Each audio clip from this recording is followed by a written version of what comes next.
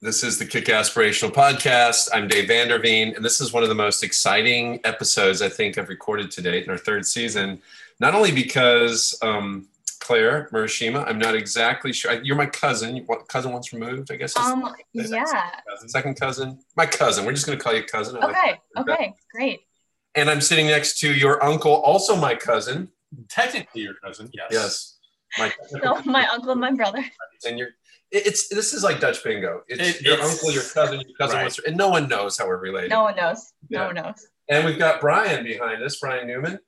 Brian, say hi to everybody. Hello. Yeah, he's our HR contact to make sure that we get in trouble on this podcast. Also, love that. A special friend. Yeah, Brian is Burt's special friend. As I don't know how do we say this in the Calvin University Alumni Magazine? Do we say your partner? No, we say special friend. Special friend.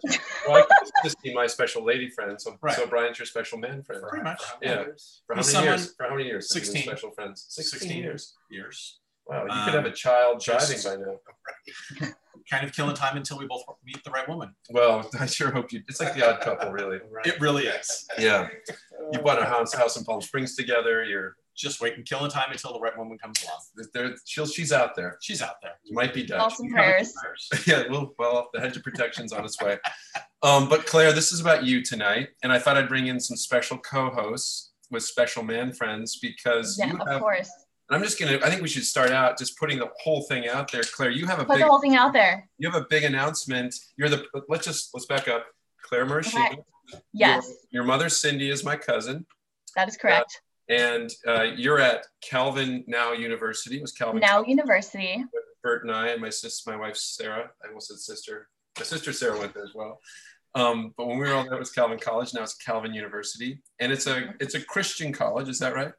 It is associated with the Christian Reformed Church of North America, and only about 30% of people are CRC, but most people are Christian. Wow. So, yeah. What percentage are Dutch, though? I think it's around like 11 or 12, and I think 11 or 12% are also like North American minority students, and then 11 or 12 are like international. That's only 30%. And then the rest are like generic white mystery. I don't know. You're not a math major, are you? Not. But you are the president of the student body at 7%. Calvin. You're the Calvin University school body president, correct? I am. I'm the student body president of Calvin University. And I'm gay. Well, she stole it from you. This is, and you're announcing that Friday, tomorrow, correct? I am. Yeah, I have an op-ed that's coming out in the Chimes, which is a school newspaper. It's basically telling my story, and it's kind of a celebration of how we, in the 102 years that Student Senate has existed, we've never had an openly gay student body president. So excited to be the first. And I also kind of make a case for why we should have more faculty representation on campus and have some people who are similar to us. Yeah. Who are gay?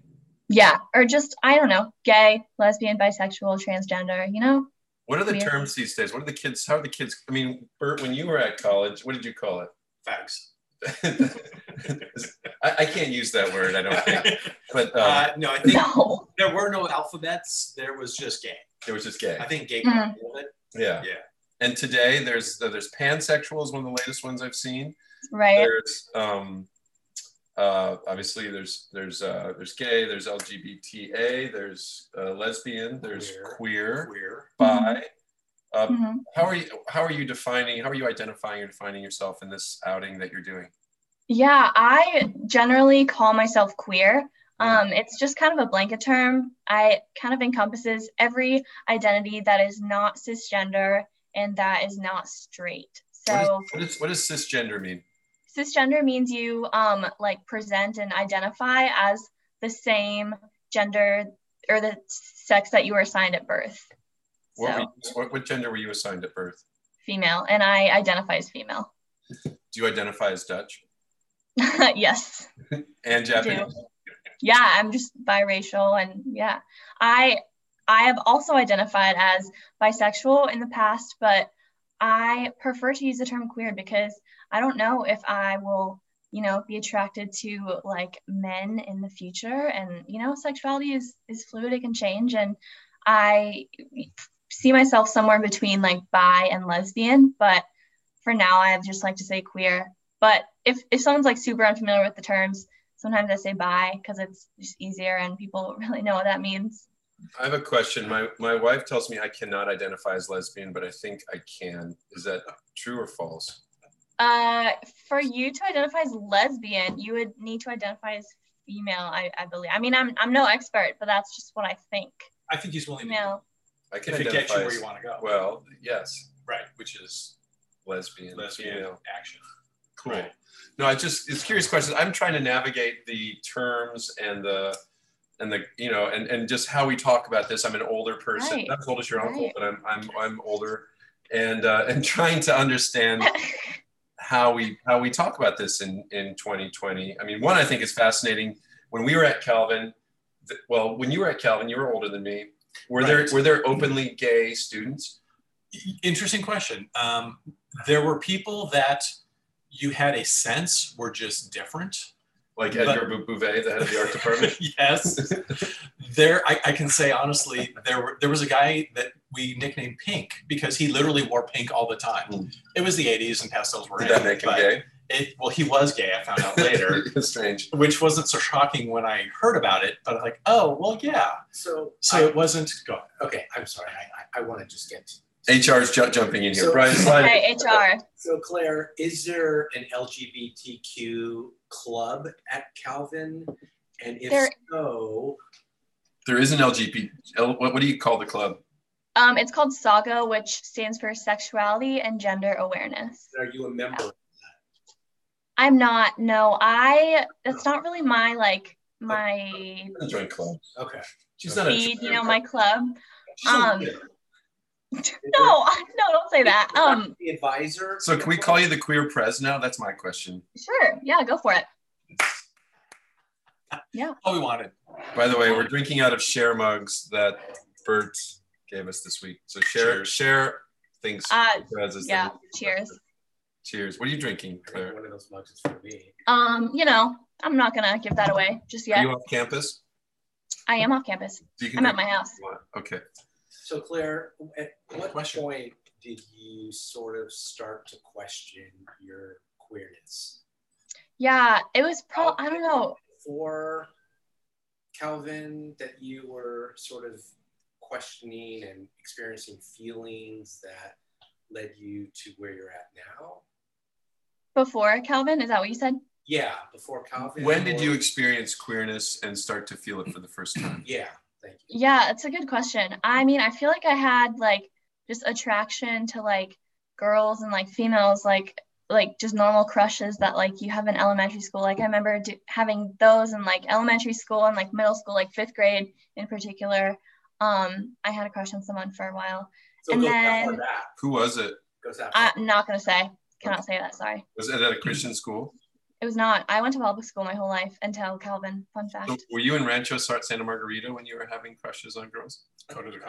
I was at Wagon Wheel Elementary. Oh. Very nice. Coto de Casa, California. Okay. So that was fun. Did that person know that you had a crush on her? No. Okay. Anyways, moving on to the story, or like the next phase. Yeah. Went through middle school, didn't really like have any like romantic endeavors.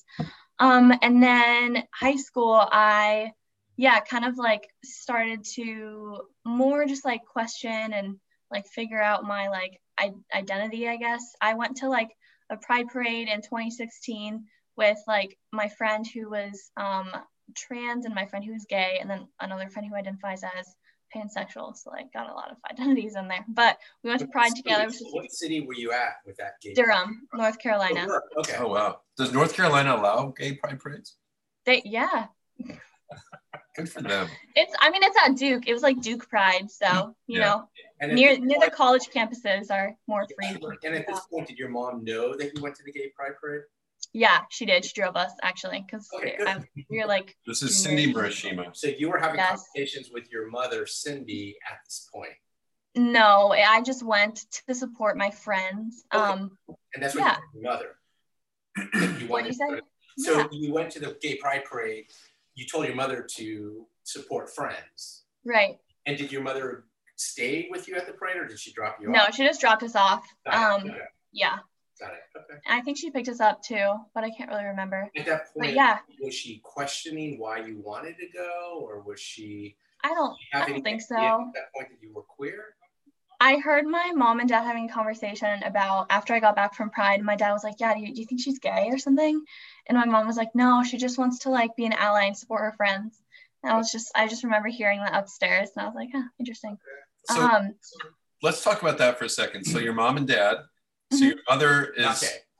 Okay. We don't think so. I don't think so. So your mother. I've asked her multiple times. I had a sense, but she tells me she's straight. She's sticking with the heterosexuality for now. Well, she married a Japanese. Well, so your mother married a Japanese man, and she's from Dutch origin. So already we have questionable mixed race marriages. Yes. I'm kidding. I'm joking. You know that. No. But in all seriousness, your father is a little bit more conservative than your mother, would you say? Mm-hmm. He is. How have your parents handled this conversation? Yeah, I came out to my mom the spring break of my freshman year of college. So it was 2018 at that point. And she didn't tell you guys? I think she keeps secrets. I guess that was 2 years ago. 2 years ago? 4 years ago. No, freshman year. So 4 years ago. Oh, it was like 3 years ago. Okay, because we're not in spring break time yet. No, she mentioned some things to me that you were sort of experimenting that path. And okay, so I sensed a disturbance in the force, but that's all I knew. But so you told your mother. Have you told your father? I did. I told him actually this year. I told him in August of 2020. So I intended to tell him so many times between my freshman year of college and now. So what prevented you from telling him before? I don't know, because I knew that he was supportive, and I like, obviously it's a privilege to have parents who are like super kind and supportive, and it was just awkward and like kind of the culture of our house, and like I just didn't know how to go about having that conversation. It wasn't a conversation that I had had with a lot of people, and I was closer to my mom because she just like, I vented to her, you know, she just knew me like on a deeper emotional level than my dad did. I mean, they both know me and I like both obviously love them, but I just didn't have the same like emotional depth in conversations that I had with my mom. And what about Nicole? Talk to us about sister Nicole. What does she think about that? I'm gonna read. So you know, Brian's a little bit further back and speaks softly. Sorry. I'm gonna repeat his questions. He's shy. Sorry. So you love your mother more than your dad. How about Nicole? You know, she's great. Super progressive, like Chapel Hill liberal, you know, gotta love it. Social Justice Academy, which is like a program at our school that I did and that she did. So, you know, she's woke, she's great. I told her it was during the dance marathon my sophomore year. And I told her because dance marathon. You raised I think I donated marathon. Yeah. We like raise money. And it's like for kids for the Helvetica Children's Hospital. Right. Yeah, I remember. So I started it my freshman year, and since then we've raised like $55,000, which is super cool. And I'm not involved anymore, but it's a great organization and it was super fun. But the point was that somebody who I was dating was going to pick up my sister from the airport, and I was like, "Oh, you need to know this before she picks you up from." Oh wait, so was it a woman who you were dating? It was a woman. Yes. Was she identifying as a woman? Yes. Okay. Still does. I love that. Okay. And what was Nicole's reaction to being picked up by your special lady friend? Well, I told her over text, like I think the day before, and she was like, "Okay." So she was cool. Didn't even phase her, probably. No, I don't think so. She has friends who are like, I think one of her friends is bi, another friend is lesbian. Like it's not like a big deal, you know. It's just like, okay, cool. So that's a good opening to one of the questions I had, is what it's like now coming out versus what it was like 30 years ago coming out. So how is that topic for people your age? What has been your friend's reaction? We already know the family reaction, but we haven't heard Don's reaction yet. We have not. We're holding that for the end. Okay, sorry. All right. But I think now's a good time to find out what Don's reaction was. What was your father's reaction when you told him? It was also like, oh, okay, cool. Like, we support you, you know. It was pretty anticlimactic. He was just like, great. Like, you know, your mom and I, we were kind of wondering, but like, yeah, good to know. Thanks for sharing. Did he talk to him about that, or was he going in blind? I think, no, my mom told me that I like had dated a girl my sophomore year at Calvin. So I think he knew that, but he didn't know like what I was like identifying as. Was it like a relationship, or was it just sort of going out to dinner and hanging out? Or was it really an emotional, or was it like a softball connection? Game? Or was it more, I'm trying to find out, was it more an emotional woman to woman connection? Hey guys, I'm trying to be serious. Was it what kind of dugout canoe did you build? Stop. I like the way this is starting. Let's keep on this track. I should have invited, so Christine and Maritza are very close lesbians of Sarah and I, who adopted Burt and Brian. They like us better. And converted Burt and Brian to liking lesbians because you guys were questionable. You were on the fence before that. Okay, great. Love that. But seriously, so what was your relationship like on your first relationship at Calvin? Yeah, it was honestly not the best. I wish I had like a, you know, better story of like I was this model relationship and it was great, because I feel like the people who are gonna hear this who like don't approve of like gay people are not gonna like this, or it's just gonna like, you know, be fuel for the fire. But it wasn't super healthy. We fought like so much. We like really loved each other a lot, but what does that mean? Was just like it had deep care for each other, you know. Yeah, it was great. But there's just like a lot of fighting and like you fight. What would be a fight between two women? Yeah, it was a lot of like friendship stuff. So I wanted to be like in the friend group that she was in, and like her friends didn't really like me, and she didn't really make an effort to like hang out with me, like with when they were around. And I was like, hey, like, what are we gonna do about this? Because I want to hang out with your friends. I don't want to be like this secret like on the side. And I mean, that's not like, that's just my side. That's, you know, not was that story, because obviously. She wasn't out and didn't want her friends? No, she was out. She was like very like proud and like, I don't know, extroverted and like just did she feel really like you're loud. just cool for her? That's what I felt like. I know that like that's not the intention, but it is definitely what I felt. And I had a lot of just jealousy and insecurity in myself that I like projected onto that relationship. And like, I mean, we obviously were both broken. We both brought problems, but those were some of like mine that I brought to that relationship. Are you still friends with her? We are. We're actually really good friends. She, whenever my like article is published, sorry, Brian, I'm gonna send it to her. In the background, we only have to. I wasn't gonna participate, but now all of a sudden I feel like I am, because I'm so curious about things. Yeah. But I have a couple questions. So what is like what are you attracted to in a woman versus what you're attracted to in a man? Can you hear him? He's asking what you're attracted to in a woman versus a man. And third question, Eiffel Tower. Go ahead. Answer the question.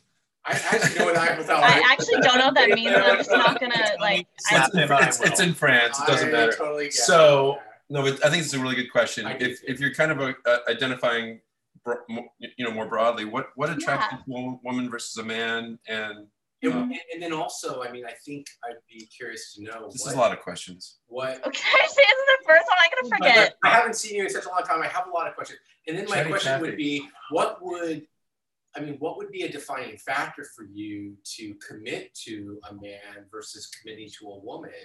Because if you get to a point in a relationship where, maybe it's marriage, I mean, are you open to committing to a man versus committing to a woman? Or could you commit to both? Right. Or do you want an open relationship? I watched Tiger King, and I think you could commit to both. Would you do a throuple? Personally, I think I'm monogamous.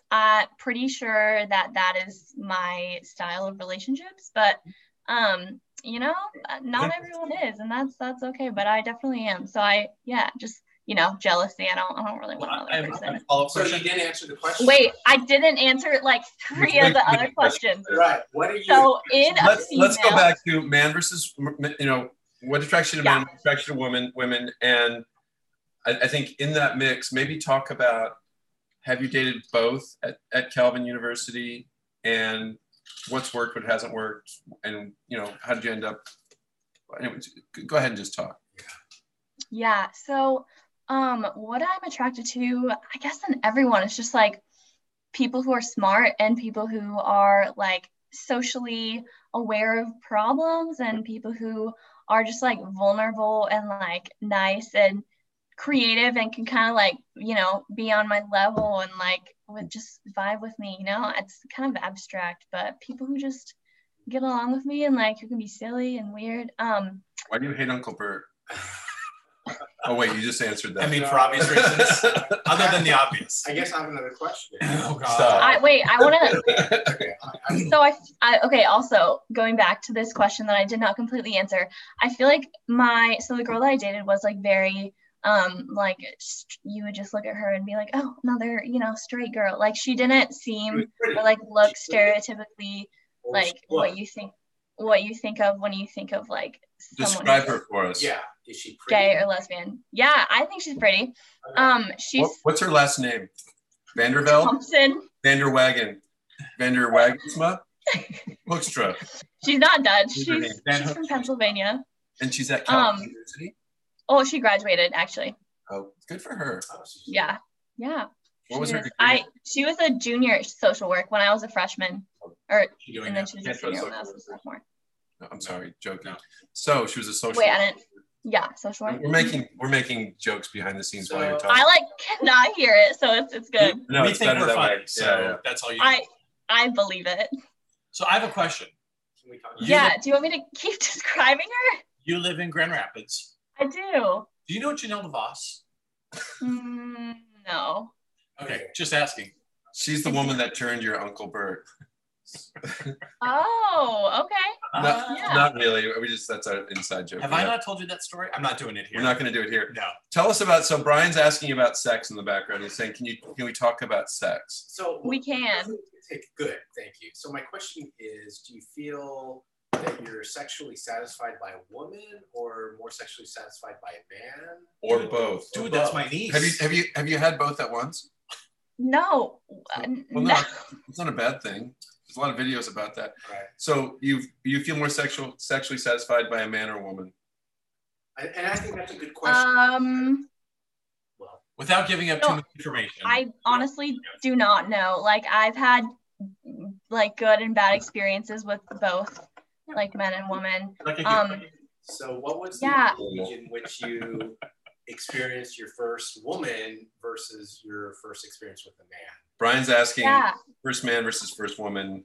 She can hear me. Go into fine detail, please. Yeah. So when I had a high school boyfriend. Oh, yes. Yeah, I did. Yes. Yeah. Great guy. Okay. This is in North Carolina? Yes. Yes. He goes to school in DC now, but he's from North Carolina. Where in DC? American University. That's all I'm gonna say. Nothing more. And I remember him like asking if we could kiss, and I was like, I didn't want to. I was like scared. I was like, I don't know, but I was like, you know, whatever, sure, let's go for it. What, and then I remember. Were you? What kind of kiss? Like a lip kiss or a tongue? Yes. Don't listen to him. What year in high school were you? Senior. That was my first relationship. Your first kiss was your senior year? No, my first kiss was before my junior year. Okay. Oh wow. With a my first kiss in a relationship with a guy. Guy, but he was gay. My first kiss was a gay guy, and he was gay. Just like your mom kissed me because I told him that I hadn't kissed anyone. He's like, "Let me kiss you." I was like, "Okay." You know, your mom dated mostly gay guys before she met your dad, too, right? I did not, but my gay friend, like, he knew he was gay. Okay. Did you know he was gay? Yes. Okay. It was just like a friend kiss, you know. It wasn't like But it wasn't romantic. Okay. Was there? Yeah, like when Burt and I kiss, it's very friendly. Right. Just like that. Okay. I always tell him no more tongue. We're cousins. Yeah. It's a lot. His eyes say no, but his mouth says yes. Oh my gosh. Right. So your first kiss was with a gay man your junior year. There was a friend kiss, just so you would have one. Your real first kiss was your senior year. Yes. Did it go further than that, or did it stop at the kiss? No, that first kiss was just a kiss. And then I remember like going home and I was like really excited and happy, but I was also like, oh my gosh, like I didn't really like enjoy that. And then I like took the whole I took an internet quiz, like, am I gay? And I was like, I don't know. Okay, it's great that the internet can tell you that now. Yeah, right. Yeah, it was a super helpful quiz. No, so what were the sort of factors that determined that you thought you were queer? Did he say factors? I thought he did. I think he said factors. I don't think that's oh my goodness for this podcast.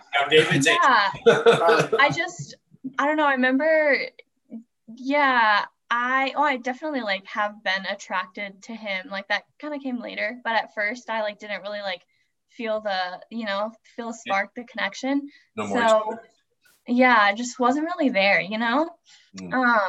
but I don't know. I'm trying to think like what made me. It was, I don't know. What made you guys like Burt and Brian? What made you like think? What made you moister than an oyster? Oh my goodness. I hear what she said.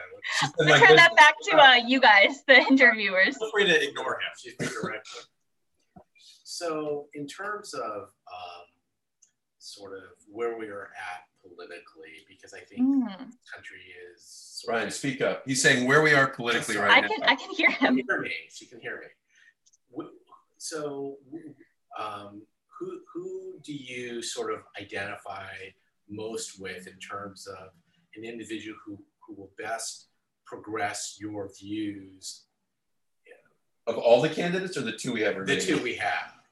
I mean, who do you feel? I'm sorry. Joe Biden. Let me pull the strings on this answer. Who do you feel best represents your... It's got to be Donald Trump, right? I mean, right? Okay. So well, Mike Pence is the gayest candidate on the planet. Good answer. Yeah, good answer. Yeah, that's... Yeah, so gay. Does Mother know he's gay?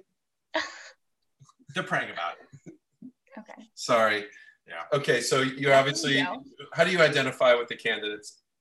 I am registered as a Democrat. I have been since I got my driver's license when I was 16, and they were like, "What party?" And I was like, "Democrat." And I looked at my mom and I was like, "Haha, Democrat." Is your mother Republican? They are. Well, they were in 2016. My mom is now a Democrat. My dad is I think independent, but he didn't vote in this election because that means angry Republican. Yeah. Change on time. So, we love Don. Don's coming around. Yeah. Don's for Don, We're a lot for Don, but he's getting along with the program. Yeah. So, we had a good conversation. He was like, we were talking about abortion at dinner, and they conference called me into dinner, and he was like, yeah, I'm pro-life and have been for my life, and I want to honor the sanctity of life, but everybody is. By the way, everybody is. 78% of Americans don't want to have an abortion. I mean, I feel like it's 100% of Americans don't want to have an abortion. Nobody wants an abortion. It's not the point, I get that, but where? Well, that's a Pew study fact. Okay.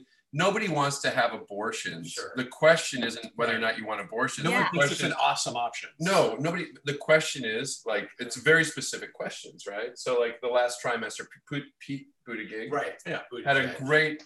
Sure. I You're pronouncing it wrong. Buttigieg. She's wasted. That cute name. No, but I think for example, the last trimester, 1% of abortions. Right. It's a doctor and a patient are worried about the life of the mother or a really unhealthy fetus / baby. Right. Versus the things that people come up with, the random case, the random. Nobody is waiting till the third trimester just to piss off conservatives. No. Yeah. Are you sure? Oh, I'm all right. All the numbers point to no. If you actually just do a little math on this, right? But I think to your point, so your father called you about abortion, and what was the conversation? Yeah, and he was saying that he wants women to have an option to make decisions about what they want to do in the event of an unwanted pregnancy, and that's it struck me because I had never heard him say anything like that, because I knew that both of my parents are pro-life, and they have been for a long time. I would like kind of challenge them about this in high school, like at the dinner table. But it wasn't very like give and take. It was very like, oh, like this is our opinion and that's yours, and like that's that. It wasn't super conversational, and I feel like it's changed with my parents. Like they're more conversational now, which is good. Yeah. Well, and I would say to your point, there's a huge difference between, do people want to have abortions? Nobody wants to abort. No. I think the question is, who should be making this decision? And by the way, what's the state got to do with a doctor and a patient, right? Mm-hmm. Like if a doctor and a patient are saying, for example, a friend, this is a very classic example, good friends of ours, the mother's in her 3rd trimester. Mm-hmm. They just discovered that the fetus basically doesn't have a functional brain. So if the fetus is born, the baby is born, it will live for about 3 minutes and die. But it's very dangerous for the mother to go through the process of having that baby.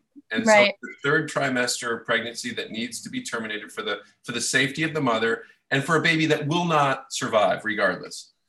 And they have to go to another state to have that termination now because of changes in laws by state that have happened under this presidency. And I think, you know, and so like there was a Facebook dialogue that happened around this, and people started coming up with all these baloney scenarios, non-specific scenarios. Yeah. And I said to them, look, when you're talking about 1% of the population or 1% of abortions, and you're talking about very specific scenarios, and you're talking about a doctor and a patient coming to a conclusion about what needs to happen with that patient, why does the state need to be involved in this? I don't understand that. I just have no idea what the state has to do with this. Definitely. I feel. And the only response was hypothetical. Go ahead. Sorry. And I guess we'll see what happens with Roe v. Wade if, you know, Amy Coney Barrett is confirmed. So that will be interesting as well. Well, I would also say that, you know, the great thing about Supreme Court justices is everyone gets surprised by what Supreme Court justices do once they're confirmed. Right. They rarely, there's a collegiality in the Supreme Court that tends to bring people together and help them focus. The second they're confirmed, the politics goes out the window, and they come to look at RBG and Scalia, really close friends. They surprise themselves with the philosophical decisions they came to. And I think we have this great opportunity to hopefully see even a woman who's part of, what do you call the, what's this TV show with the Handmaid's Tale? Yeah, a woman who comes out of Handmaid's Tale, who could potentially open up her mind. Well, this is the TV show presidency, so why not? Why not? Why not? I'm waiting for Game of Thrones candidates. But Hunger Games, bring it on. Yeah. So Claire, I have a question, and I guess this guy can talk. It's more about. Thinks he's on a Teams call, right? So it's more about the church's philosophy that your parents belong to. Good question. This is a Dutch. Wait, are your parents Dutch anymore? No, there's no. They're not. They go to a non-denominational church, and it's called Chapel Hill Bible Church. It's in it's a Bible church. And what is their view on queer people? And not your mom. It's very like hate the sin, love the sinner. It's So can you be an elder or deacon or leader of the church? No. You cannot. No. And can you be a member of the church? No. So how do you feel about that? What church will you go to when you're in North Carolina? So I heard you. Okay. So we're past that. How do you feel about the fact that your parents belong to this church that doesn't necessarily support your point of view, your lifestyle? Yeah, I guess definitely. It's whatever. No, I mean, call what you want, but the bottom line is, do they support a queer, as you identify with, lifestyle? And how do you feel about how queer is the Bible church your parents go to? Very unqueer. It's like very straight. It's like so straight. There was an elder who was advised like not to go to her daughter's wedding because her daughter was lesbian, so they didn't want the dad to go to his own daughter's wedding, which was like really sad. And did the dad go? I don't know. That's my mom told me that story. I don't know the rest of it. So anyways. Talk about how your mom is trying to. I know, I'm going to. That's what I'm going to do. You keep interrupting me. So my mom she started a group that's focused on like LGBTQ individuals in the church and like how to best like love them. And at first she tried to like, really read the Bible and like see what the scriptures had to say and like get to the bottom of like the argument to like find the truth. But it's obviously like very nuanced, and she was not able to do that because, I mean, we've tried to figure out this topic for like 2,000 years and humanity really just hasn't got to the bottom of it. So props to her for trying, but yeah, it's a tough one, Cindy. And then, wait. Okay, go ahead. Just stop. I have a follow-up. It's a good thing queers in the Greeks and Romans, but go ahead. Anyways. Not at all. And I feel like if they just like went to another church and just left, like Chapel of Bible Church would continue to be the way that they are, but because my mom has influence and connections, like she's able to change it from the inside. And is she? Yeah, like she's trying.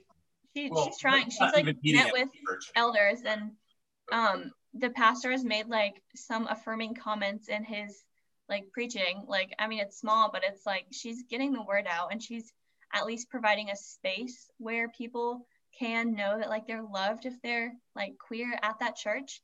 And I feel like a lot of people are like, no, your participation in the system like just validates the oppression that it stands for. And it's a hard thing. Like, do you just leave and go to somewhere else and like what do you think about that? Right.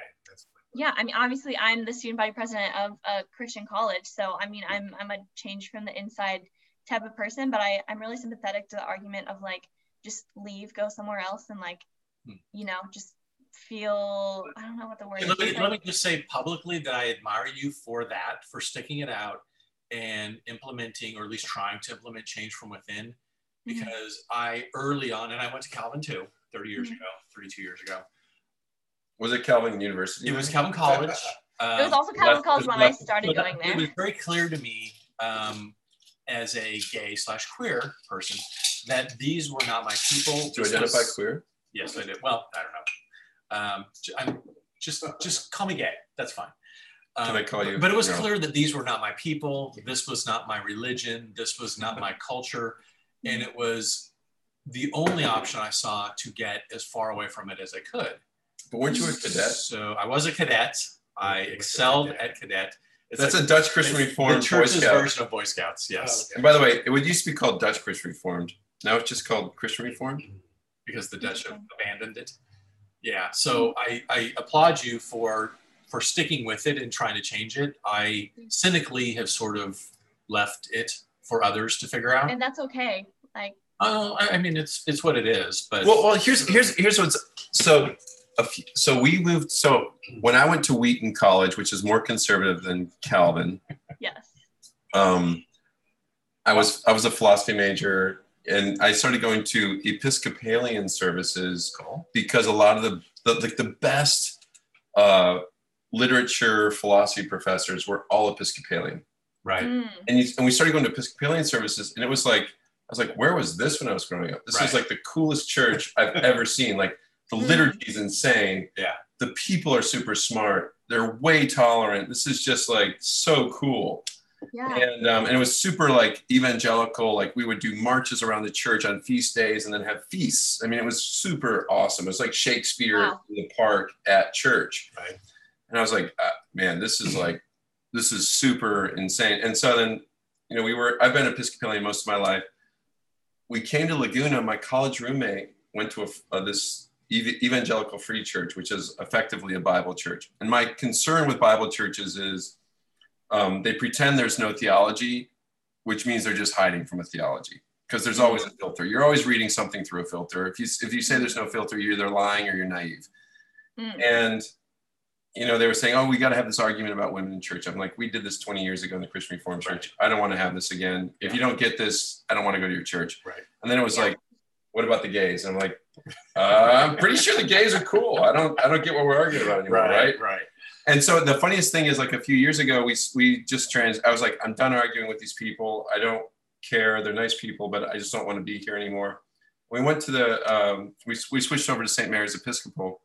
Mm-hmm. And I was traveling. It was Easter Sunday. Our younger son, Willem, had recently, he had discovered young ladies. And so he's not gay. Strange. I mean, he's not opposed to gay, but he's not gay. Fair enough. He came down, Sarah was home, and he had this ascot on going to the Easter church service, which is unusual. Even in our home, that's unusual. We do wear, I do have ascots in my closet. He did pull one out of my closet. He put it on. He knows how to tie one because we're Vanderveens. But he comes down for Easter Sunday, and Sarah's like, why do you have an ascot on? She pulls it back, and she's like, I thought someone abused him. It was a muffler. It was, I don't know what happened, but it was just like Dickies top to bottom. And she's like, oh my God, we're going to Easter service. This is going to be terrible. My son has an ascot on. They show up late, and all the gays had like hats stacked on hats, because at our church on Easter Sunday in Laguna Beach, they wear, it's a pride parade. Right. And Sarah said, she goes, you know what was the best thing about that was all of the things I was concerned about, all the things I was worried about melted away. And we just had a great Sunday service. And I said to her, yeah, and you don't have to argue with anybody about anything, because everything's okay. We're accepted. Grace is so broad and the love is so deep that it doesn't matter. Mm. And I'm not trying to put words in your mouth. I'm not trying to direct this conversation, but for us, that was a huge kind of, we always knew, for example, the Episcopal Church was a good place for us, but it wasn't because of anything other than there's just deep love and broad tolerance. And as deep Dutch people, that's an important factor in our life. Yeah, that's awesome. Sarah's mother is a Presbyterian minister. Okay. And they're that's what we grew up as. Yeah. Okay. But she's PCA, not PCUSA. I don't even know. Because one is affirming, one is not. Well, she's in Berkeley, so definitely they're affirming. Right. I feel like the CRC is going to have a split soon. I hope that I'm the cause of a denominational split. I think I can do it. I think I can. So so my parents left the CRC, and so my parents, Ted and Joan. I do. Yes. They live in West Michigan, where you are. They live in Holland. But they live in Grand Haven, but they're about to move. Grand Haven. But my father was the president of the. So they shifted from CRC to from the Christian Reformed Church to the Reformed Church. That's like going from Hope to Calvin. I'm sorry, that's going from Calvin to Hope. What's the difference? I don't understand. Well, Brian, there's a myriad of differences. Because I'm a Jew, so I don't know the differences. By the way, we've got a Jew in the room, and as a gay Jew, so who knows what's going on in here? Right. Who knows? But when my father, as the president, get this, a CRC man became the president of the Reformed Synod in Holland, Michigan. And they had this whole conversation a while back about the New York Reformed Church was allowing gay pastors, and the West Michigan Reformed Church was a little uncertain about that. Shocking. And what my father said as the president of the Synod, which is like the governing body for the church in West Michigan, is he said, our foundational premise is love. The question is, how do we love people in our community? Let's have the discussion from there. Mm-hmm. And I'm not sure what they decided out of that. But I think, Claire, tell us what you would like to see happen in the CRC from all of this. Yeah. So I don't know if this is like, because the CRC is more conservative than the RC, right? It is, and the CRC is more conservative than Calvin. So, at least for the CRC, there's people in Iowa and other places that you can't trust. Yeah, no one Kickasspirational Podast canceled. Yeah, a little bit. We try. But for the CRC, I would like them to just like affirm like queer people, like LGBT people, and say that like by the way, start with love and like don't start with like it's a sin. Like you might believe that, like that I don't love if you believe that, but if you do, I'm gonna respect it. But like don't act in a way that's like trying to get someone to either like be celibate or convert to straightness, whatever that means, so it's not a good strategy you're saying. Well, here's a follow-up to that. So that the Dutch Christian Reformed Church has a lot of people who save a lot of money and invest a lot of money and are money oriented. Yes. Brian, no offense, we're worse than Jews in many ways, as a people. Yes. So a Dutch people. As a Dutch people. Correct. No one's addressing greed. No one's addressing, which is, by the way, is a cardinal sin. No one's addressing, hey, these people are focused on money and investments at the essence of it, but love them anyways. No one says that in your church. Yeah. So why do we address the gay gene in the church? You know, it's a good question. I've asked myself like a similar thing because in our FEN document at Calvin University, do you guys hear about that? Were you there? What's the FEN document? It's like the From Every Nation. It's like Calvin University's commitment.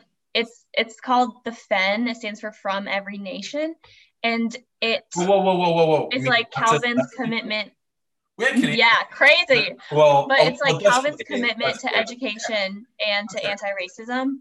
And something that it says is like you can't address like the injustices of like racism without looking at other injustices in the world. And that's a pretty progressive thing for a Calvin University document to say. And it's interesting to me how they say that. And obviously like LGBT like topics, like that's a big injustice in the world. And even if it's a lot better than it was like, I don't know, 20, 30 years ago, we still have zero openly LGBT faculty or staff. And our handbook says that we can't discriminate. And like, yes, there's a rule, but like we've built a culture that discriminates because there's people who have been queer and they've been, they don't work at Calvin anymore. And also people don't really get hired. Quick question. If you're a student on campus and you're living in student dorms, is sex still against the It is. Yeah, not allowed to do that. You're not allowed to drink. You have to have your door like propped open if you have somebody of the opposite gender in your room. Question. This is great. This is why I was asking the question. Yeah. So let's say you have a loft in your dorm. In your third floor. Which dorm are you in?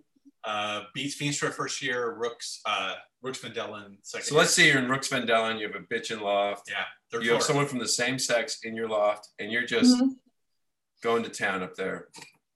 It's allowed. And your door's closed. Is it cool at Calvin University? Cool. I mean, you're not really supposed to have sex in the first place, so like no. But you're female. Oh, so also penetration. Still not allowed to have sex. Okay. Still against the rule. Calvin, and I'm actually defending them. The rule is no sex for everybody.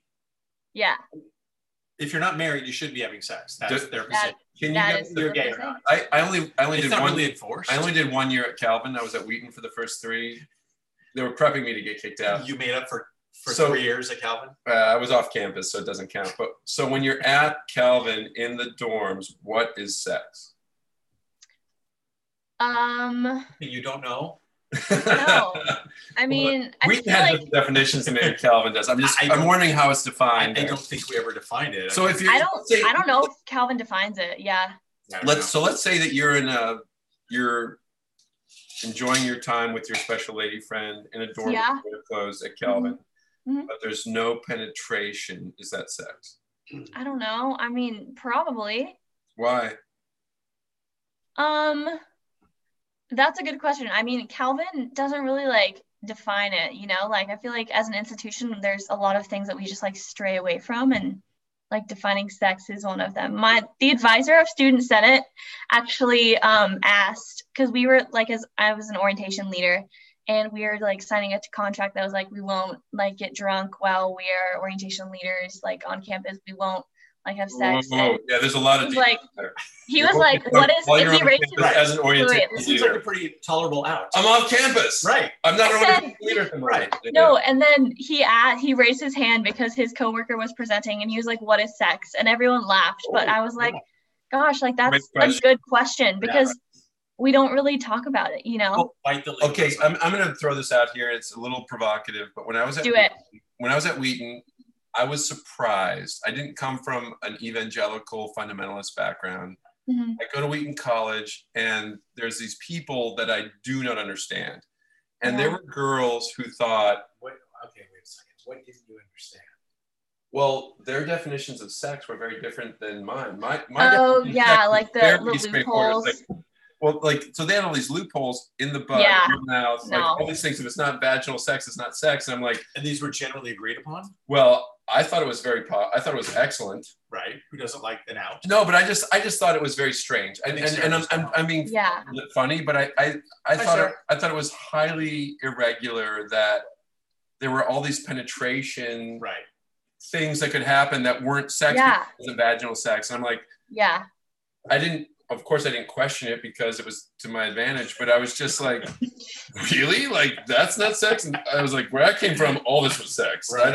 No, definitely. I think a really interesting point in this conversation. Oh, you did. All I heard was penetration. I was like, wow.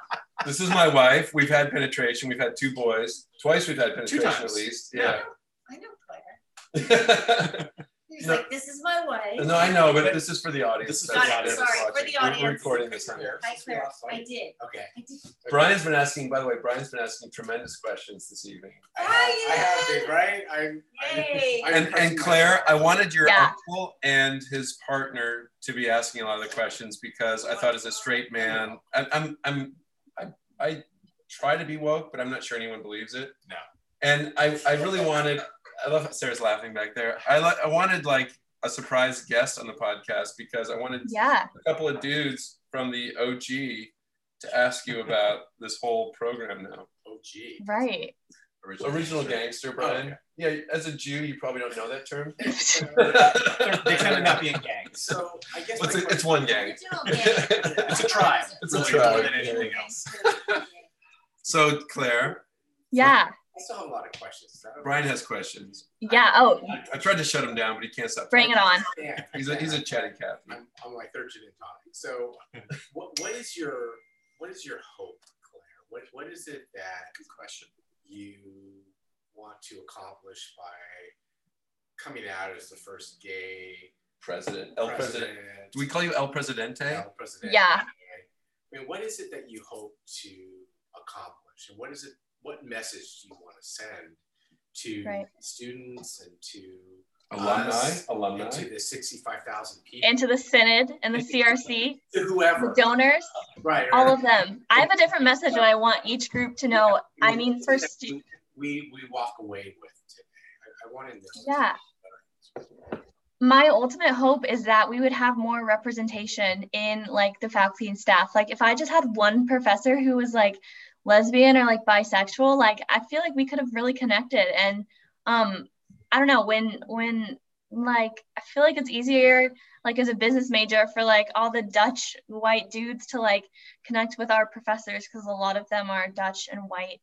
But it's harder for like me to connect with them because I just don't really have as much in common. And like a lot of my professors are really great, and I'm not saying that they're not, but you know, I just want some representation. And like the makeup of our professors doesn't match the makeup of our school, and it doesn't match the makeup of our world or the kingdom of God. So I want it to be more representative. And then I also want for students who are queer at Calvin, like I want them to have a role model of somebody who is a Christian, who is proud of that and like not going to walk away from the church, but also is proud of their queer identity, because I had none of those role models like as a freshman or like as, you know, a middle schooler. And I just wanted somebody to look up to. And I hope that I can be just, you know, at least one person where students who are like queer, questioning, or confused and in the closet can, I don't know, come to me as a resource. No such thing existed 30 years ago. What's a queer Christian look like to you? Me, I don't know. Me and my ex-girlfriend. Yeah, somebody who it's just like a Christian, but they're queer. I don't know. I feel like that's a good question. Sarah just came in. She was the editor of Dialogue. She was on the Chime staff. Mm-hmm. We had many queer friends at Calvin. Tell us about queer. So Burt's going to talk about queer at Calvin 30 years ago. We're going to talk about queer at Calvin 20 years ago. We were not 10 years ago. What's wrong with you? Oh my God. I'm mostly interested in what Claire has to say, so I want to put it back to Claire, but I will say that, of course, I had gay friends at Calvin, but that were out. Gay Christian friends, but they didn't. Most of them didn't. They went to Sons and Daughters bookstore. Yeah, but most which of was a gay bookstore, yes, and coffee shop. And so, and I felt, and I guess there was an underground when we were there. I'm happy that you're helping create an environment. But we also had, can I just say this? We also had, so there was the head of the art department when we were all at Calvin, and he was a good friend of my family, was Edgar Bouvet. And Edgar Bouvet was as flamboyant as Liberace in many ways for the Dutch. I would say more. Yeah. More red velvet. And so Edgar, so let me just put this in context. And I apologize if Edgar's, not with us anymore, I don't think. Edgar and his wife, Irvina, but they lived down the Thornapple River from my grandparents. And he and his wife had a house, and then their friends also had a house. We're also Calvin professors. And the wives were probably together, and the husbands were probably together. And they built a life where they could be next to each other and do whatever they needed to do. And Edgar, they had a summer home in Grand Haven. And of course, my father knew them really well because they lived next to my grandparents on the Thornapple River. And then they came to Grand Haven where we lived. And he would do all the art for our church. And he would show up in literally red patent leather shoes and a fur coat, like literally Liberace gay.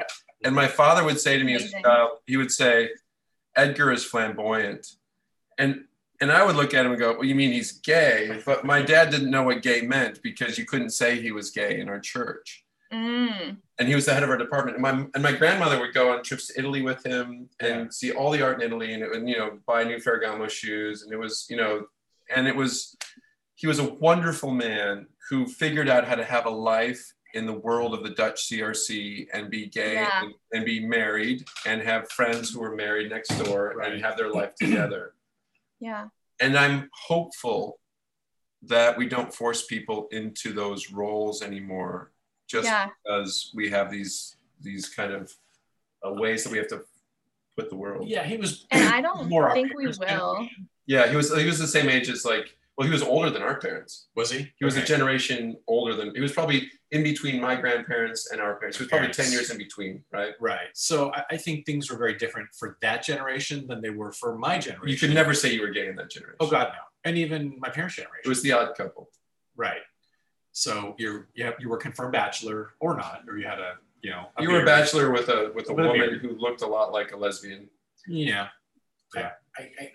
I want to kind of get back to you, Claire. And why does Brian hear? Right. So what is it that you would want to share with maybe other Calvin students who are either positive or not, that help them sort of, well, especially if you come from a more conservative family. Sure. Yeah. And you're thinking, wow, I might be gay. Right. Janelle DeVos didn't do it for me. Right. Maybe I like men. I have more to say. I'm not going to. So what is it, the message that you would say to students who are maybe next door to you or just struggling with who they might be sexually at Calvin, who are, and this might surprise you, but I went to a Christian university. As a Jew, I went to. He was horribly confused, by the way. Horribly. I went to Chapman University as part of my graduate studies, which is he is neither converted to Judaism or heterosexuality. Right. Wow. So still praying. I just want to hear from you, what is it that you would share with students who are struggling with, the issues that maybe you're struggling with? It's the identity issues, right? Right. Yeah. But I don't think you're struggling anymore because I think you're out. I think you're proud. I think so too. Yeah, I do too. But you seem well adjusted, Claire. Very well adjusted. But there's a lot of students who aren't, and they may be living right next door to you, or they may live. Well, maybe there's financial consequences if they tell their family, or there may be financial, or they may be living across the hall from. So, what is it that you would share with them that might help them be to a point where you're at today, which is that's such a tough question. I feel like I don't have a specific message to share, not some one thing to tell them, just one, show them love and show them God's love and like that God doesn't hate them. Like that's a big thing to know. But also give them space to question and to have a role model and someone to look up to, and ask them the questions. I had one of my friends, Grace, is queer. She's a lesbian. She graduated a year ago, and she was someone who, like my freshman year, I would just like ask her questions about like her faith and also like dating a woman.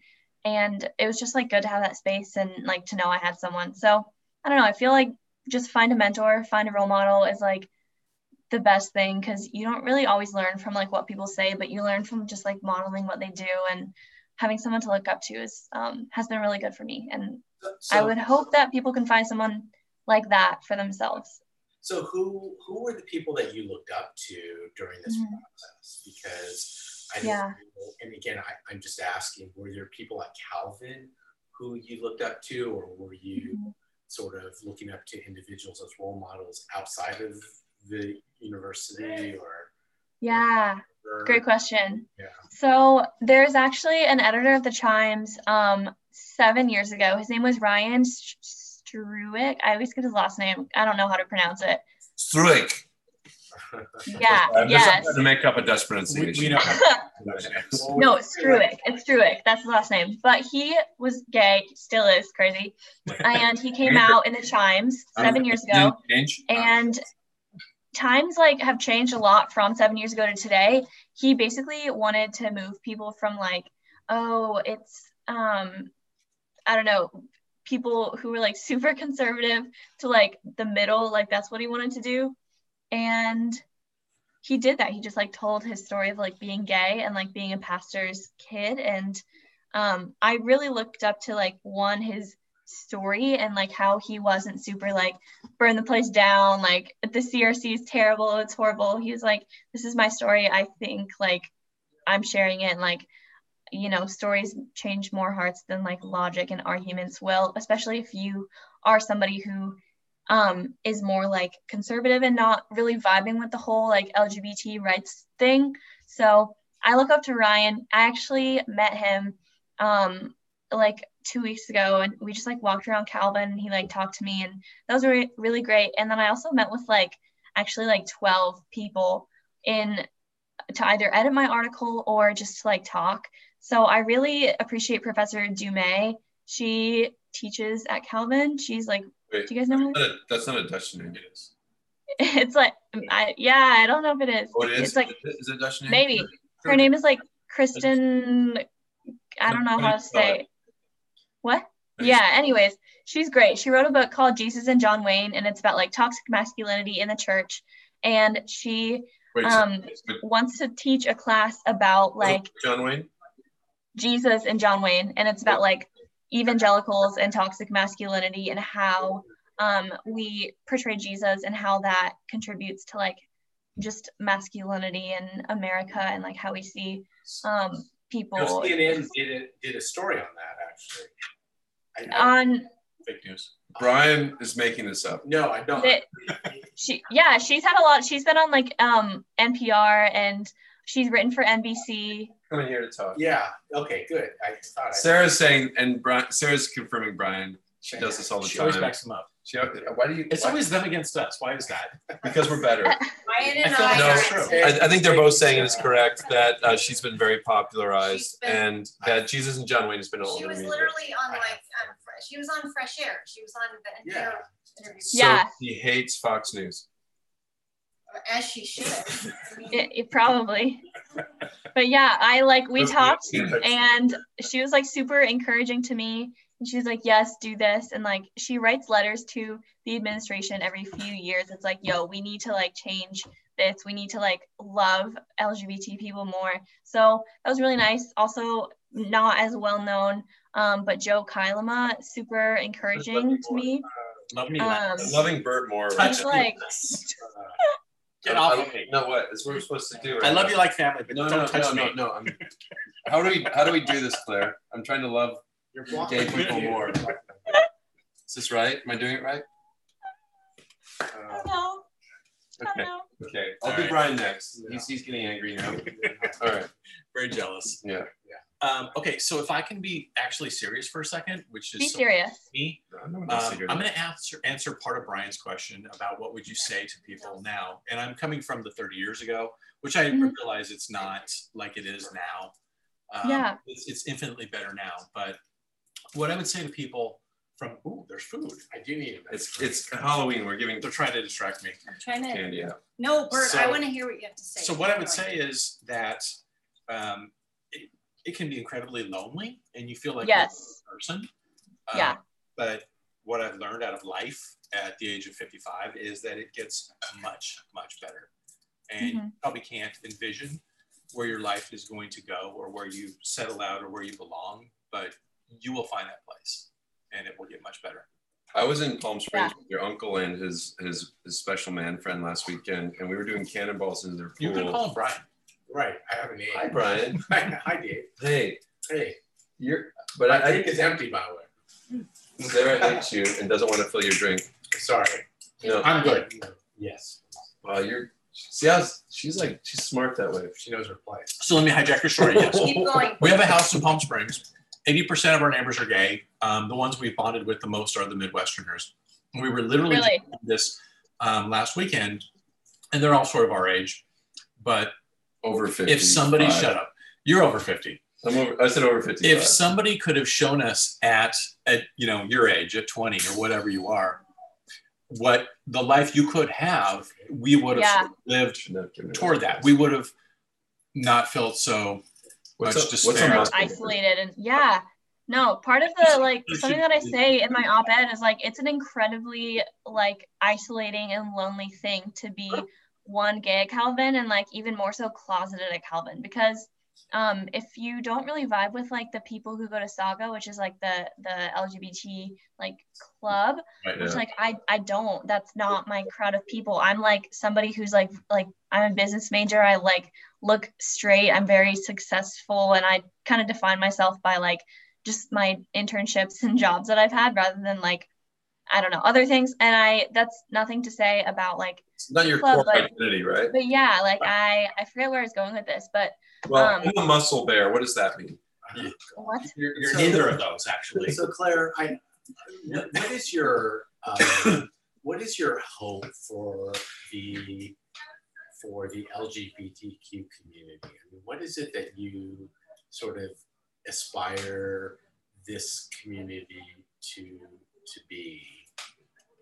I mean, I want us to feel like we, at Calvin specifically, I want people to feel like they fit in, that they can call Calvin their home, because I mean, it's honestly not always a great place. And do you think that's possible with Calvin? I don't know. I mean, maybe not for everyone. One of my friends is gay and he's transferring, and he was trying to talk it through. Out of the school. Out of the school, yes. And transferring out of school because of what? Well, he is Spanish and Mexican, so he doesn't really fit in racially. Wait, is it because he's I'm sorry, because I was raised at a time when everybody was very Dutch there. Is he transferring out because he's Spanish and Mexican, or because he's gay, or both? Both, and he's also not a Christian. I'm sorry for laughing, because that's sad to me. That's sad. But Claire, go ahead. Go ahead. Yeah, and I was talking to him, and I'm like, I'm not going to convince you to stay here. It's hard. I applied to transfer my sophomore year. I wanted to leave. It's hard, and I'm not going to tell anyone to stay, because it sucks, and it might not get better for a lot of people, and that's just the reality of it. And and if you do decide to stay and stay in this environment and try to either create change from the inside, or to just make friends and make the best of it, I just hope that you would feel included, and also I mean, you will grow from the experiences of, I don't know, just gaining resilience. And I don't know. Brian, I don't really have a great answer for that question. After 4 years, do you wish you had gone to a different university? Yes, I do. Really? I wish I would have gone to somewhere that would have challenged me more, academically. I would have loved to go to Berkeley, or I don't know, Yale or something, or Columbia. Because I feel I didn't really have a lot of confidence in my intelligence when I was in high school. I didn't really know I was super smart. and I didn't know that I could Uncle be Burt was involved. like that as well. Yeah. Uncle Burt, I can read his mind. He's already every other teenager. He's also saying, why would you challenge that? If you got through with flying colors, you should probably just be happy with it. Okay, so I have. Yeah, no, that's true. But like, I don't know. I want to go into journalism after like I graduate, and it's not like there's not a great program here. Journalism. What sort of wait question? Yeah, we have a lot of questions about journalism. Yeah, I want to do broadcast journalism. My ultimate goal is to be a producer of you guys know like How I Built This from NPR. It's my absolute favorite podcast. Yeah, I love it. I feel like David like tries to be How I Built This sometimes with his podcast. There's a lot of people. Many people say it's better than How I Built This. Okay. We're honest. Okay. So let me ask you this. I guess my question for you, Claire, is it's a great podcast. If you had an opportunity to meet with the president of Calvin, I mean, what would be? She has. Okay, so I'm asking Claire. So what? He gets angry from time to time. No, I just want Claire to answer. What would be your message to the president? Sit up here. No, I sit in the hot seat. I have to go to the bathroom really bad. It's not going to your question. Yeah. So we meet monthly. We have monthly one-on-ones for an hour. Yeah. And some of the things that what is the message that you would deliver to the university president that you would want him to convey to the people, to the students? Yeah. I would want him to be able to listen to the students and not always be influenced by like the board of trustees, because I mean, you guys know like the people who are of age to be on the board are like really old, like 70s-ish, and they went to a Calvin that was very different than the Calvin today. So they have different goals and they have a different vision, and it's hard for President Leroy not to be like swayed by all of the influences, and it's hard for me not to be swayed by all of the different like stakeholders. And I would just encourage him to like, we are here to serve the students. We are not here to make the board happy. And like, yes, we might lose money, but like we need to agree that like we are going to lose some of this base, but we will find more people who want to support us financially in doing so, and standing up and like making a statement and like leading the CRC and the denomination and like the college into a more loving posture towards like queer individuals. And that starts with one, like hiring professors and faculty members and administrators who are queer, because I am often the only queer voice in a lot of the rooms that I sit in faculty senate and the planning and priorities committee, in the facilities task force, in like all of these high level committees with Calvin's leaders that I sit in. I'm the only queer voice, and like the weight of representing like LGBTQ students shouldn't have to fall to me, but like it does. And it doesn't really make sense how we are so intentional about getting the perspectives of like people of color and like diversity and racial diversity, and we even have somebody who is like appointed for like diversity of the college, but we don't have anybody who is openly queer who works there. So yeah, I would want to tell him that we need to do that, and then also just listen to students, listen to what they want, and like I don't know, I just want to tell him that. What? I was gonna say, do you think he'd be receptive to that? Do you think he would hear your voice? Yeah, well, I mean, people have told me like we do have a good relationship and he trusts me and I really appreciate him. Good. But yeah, so that's really good. And I feel like unfortunately, like to change within the system and to be in the system, you have to like act a certain way, talk a certain way, watch your tone, don't be too angry, don't say things that are like too provocative, because then you'll be like seen as extreme and you won't get any respect.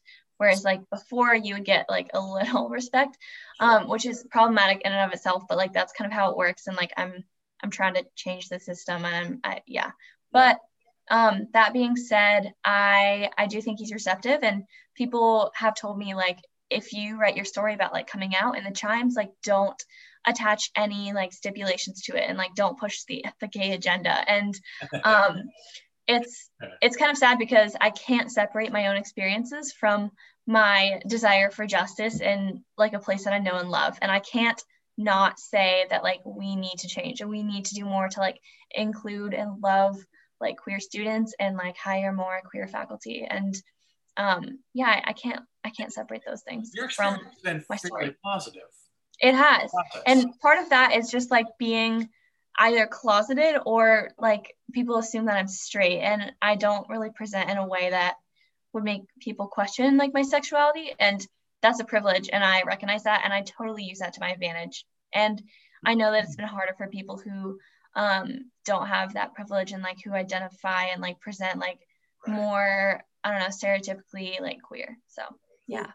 Who would you say have been your role models during this whole process? I mean, aside from Burt, I mean, are there other, whether they be figures, me, it's what he's going for. Yeah. No, David. Just say are there role models that you feel have been influential in your Edgar Bouvet, obviously, in your life that helped you get to this point where you're at? Because I think it's just, I mean, when my early recollection of meeting you, Claire, you were four, and to see you sort of evolve into this woman, this beautiful woman, this educated woman, this bright woman, who fearless woman, is so influential in where she's at today and has a voice for so many people.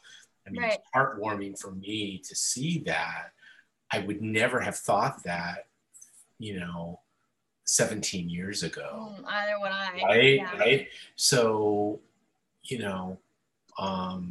I kind of forgot my question, but what is her role model? Yeah, I mean, who are your role models? Yeah, I mean, I feel like I don't have like specific like queer Christian role models. Like I sometimes listen to like the Nadia Bolz-Weber. I don't know if that's even her name. I've listened to some things of hers. I don't know. My friend Grace was really great, and Akira. I said I wasn't gonna say her name. Now I said her first and her last name. Okay. Anyways, she was like good because she was like a little older. She was like 2.5 years older than me. So she, no, she's like 1 year older than me, but like 2 years above me. Anyways, she was really just supportive and like wanted me to just like know who I am and like accept that and like own it. Ryan also just like being somebody who like Ryan Struick, who I talked about earlier, he also came out in Chimes. I've only met him once, but I still like look up to him. And yeah, I don't know. I don't have like a lot of other people. I mean, I look up to people like professionally. Like I don't know. I feel like I don't make like a lot of my identity about my sexuality. I'm more like I am. Right. No, I get that. So you say that being queer is more.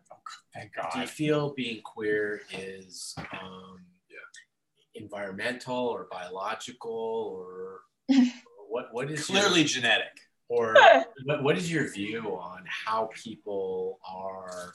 Why did you choose this lifestyle? I'm sorry, that's a great question. No, with one cousin who's a lesbian and one cousin who's gay, how would you define yourself by that genetics? No, I mean, like, I feel like, so I've asked myself that too. Like, if I didn't live in Chapel Hill and like go to a high school that was like super open and like have my best friend who's also identifies as queer, like, would I still do that? Like, if I was raised in the CRC, would I find ways to be like satisfied with men? Like, maybe, I don't know. That's a good question. Inquiring minds, very good observation. Right. And inquiring minds, I mean, I want to know because I consider you like my niece. Yeah. Are you married? No, I'm actually not married. No, I mean, right. Yeah. So they're living in sin. We're living in sin. Right. Sorry. We are not married. Don't report us. I guess I want to know a little bit more on the personal level, if that's okay. Can I go there? Yeah. Okay. Yeah, go there. So I want to know, are you more satisfied with a man or a woman? And when was sort of your first experiences with both sex? Yeah. Yeah. Yeah. I don't know. I feel like it's, I don't have an easy answer for that. Like I've been, Have you just been like, satisfied by a man? Yeah. We want to know. I mean, I don't want to know. Well, then leave. I mean, I'm here. Okay, but seriously, Claire. Seriously, Claire. Like, this is a good question. I think it is because I think. Have you had multiple orgasms with a man, and have you had multiple orgasms with a woman? Right. Are you? Don't put that in your mouth right now. That's not going to help you. Right. It's for me. It metaphorically was a penis, but I just wanted metaphorically. It's not really metaphoric. No, it's not. It's not right. So I'm just curious. Like, by the way, I apologize for Calvin students in advance. Many Calvin males cannot satisfy a woman. So, but go ahead. Yeah. Speaking from experience, I don't know. Like, I feel like after like a lot of just my like romantic and sexual encounters, like I'm not super satisfied just in general. So that's not really an easy question to answer. Do you blame Calvin for that? I don't know. I don't know who I blame. I do. So again, I'm trying to understand a little bit. Yeah. Do you find that you're like, do you find yourself more like, what would be a great first date for you? Would it matter? That's not where I saw that question going. Oh, okay. No, seriously. So what on the Olive Garden menu, which would you choose? Right. Nothing. I cannot eat anything at Olive Garden. I don't know. I mean, unlimited salad, or the rigatoni, or the unlimited salad. But I think I'm curious. I'm trying to think of like. Tell us your best date you've ever been on. Yeah. What's your best date? Male or? Yeah. Oh no, that was definitely with probably with Sam, because we went on dates in high school. Was that a man or a woman? Pat, Sam? Sam was the man. Okay. Sam in high school. Sam. I don't know. It was just like, it was a good day because we just like drove around a lot of, like we went ice skating and then we just like walked around downtown Durham, which was fun. So yeah, it was just like a lot of activities, and then we got food and then we just drove around. So, just did like 4 or 5 things. But Akira and I didn't really go on a lot of dates. It was just like whenever we hung out, it was just like she would go to my dorm or like I would go to her apartment, and like I'd hang out with her housemates and just like make food or something and Wait, is this watch still a movie. Sam or is this another person? No, this is Akira. This is the girl. Akira is also a man or a woman? Akira is a woman. And is she Caucasian? She is. Okay. What? Whoa. Okay, how can Akira be Caucasian? That's not a white girl name. It's not. It's a lot of her like Japanese name. A lot of the people like in, I don't know how to say it. She like comes from like her city's like not super like white. So like a lot of the people in her neighborhood like are not white, and she like works with a organization that like helps. It's called Beaver Falls, Pennsylvania. She's from PA. And yeah. Okay. Got it. And like the place where she works now is like dedicated to like helping like all kids find like a potential in future, and it's not necessarily like Black, but yeah. So when you graduate, I mean, what is it that you eventually want to do? I don't know. I mean, professional. I don't know what I want to do professionally. Brian asks these questions about that. As an HR director, he asks these questions a lot. So what is your? Where do you see yourself in 5 years? Yeah. Yeah. Oh my goodness. DC, living there, living in like a row house with like 10 roommates, because I did a semester in DC and I had 17 roommates and I absolutely loved it. It was so much fun. And a lot of young people like in their early 20s in like big cities live in like, I don't know, like big houses with people and like people with similar values. And it would be cool to live with like other Christians or like other people who are like sustainably minded or like focused on like, I don't know, just something that I'm focused on. So that would be really cool to live in that Beaver Falls situation. as a criteria? What'd you say? Would you use Beaver Falls as a criteria for who lives in the row house? Oh, I would not live in Beaver Falls. I want to live in like Washington, D.C. or like Berkeley or like San Francisco, maybe New York. But Okay, so here's my question now, Claire. I guess. Wait, I didn't finish answering it. Brian has a question. I have a question. Just okay, go for it. So,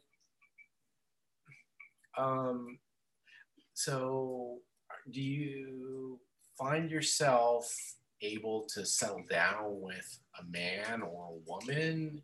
And yeah. So I've asked myself that question what too. happens if you're in a relationship and even married to a man and you meet a woman? Mm-hmm. What happens at that point in your life? Do you? It's called switching teams. Brian. Do you switch teams? Is it fair to get married to one gender and then find yourself sort of in this quandary of I'm attracted to both genders? Yeah. I'm concerned she's going to leave me. Do you? That's a good question. I feel like I haven't. Yeah. I think about that a lot, like who I'm going to marry. Like when I see myself like getting married, I don't see myself with like any particular like person or like gender. And I could definitely see myself like not getting married for at least a while. And I think that would be fine and probably good for me just so I can like focus on my career. Sure. But you feel that I don't know if I would marry like a man or a woman. I feel like they're both possible, but like just the thought of that is like so not where I am at life that it's hard to think about. And if I did marry a man, like I would still identify as like bisexual because like representation is important. And like just because you would tell him that. Oh yeah, I told Sam, my high school boyfriend, that I was like bi. But like, Sam isn't the person you're going to marry. No. So if you're dating a man and he proposes, or even before that, do you? Definitely, I would tell him I'm bi. Okay, so do you feel that if you're married, let's say hypothetically, that you would still want the freedom to be with a woman, or do you probably? You would be. I don't. That's hard. Like oddly specific for his young. It's not necessarily both. I think many men would want it's that. It's like either, Like I feel like I want to be married to one person. But once you commit to them, then you just kind of like decide. But I don't know. I don't know if I want to get married. I don't really have all that figured out right now. So no, I get it. Right. Brian's gonna slide out and go to the bathroom. I'm gonna take the Captain Kirk chair back. Number 1, by the way. I know. Claire, you're probably going to ask which number he was going to go. He's going to go number 1. I was going to ask. Get down in your book. A lot of ladies ask that question on these podcasts, and I'm always like, why do women want to know that? And it's Sarah always asks me whenever I say I have to go to the bathroom. She's like, which one? And I'm like, come on, honey. I've been married for almost 30 years. So, Claire, wrapping this up. Okay, we're going to go to the Spitfire round here. Go for it. Man or woman? Bro, woman. Woman. All right. Gay or straight? Gay. Aren't you supposed to say queer? No. Gay She's or trying straight. I know. You gave me 2 options. Like you can say gay. Like I've used the term gay. I just like people my age and like my friends don't really say like. Some of them say gay, but like.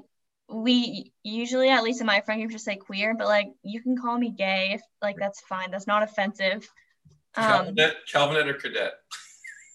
I don't even know what that means. What are they? Gems. Oh, good Why Lord. do I know that? I haven't been to CRC in 30 years. None of us should know this. Okay. What is your only question in life and in death?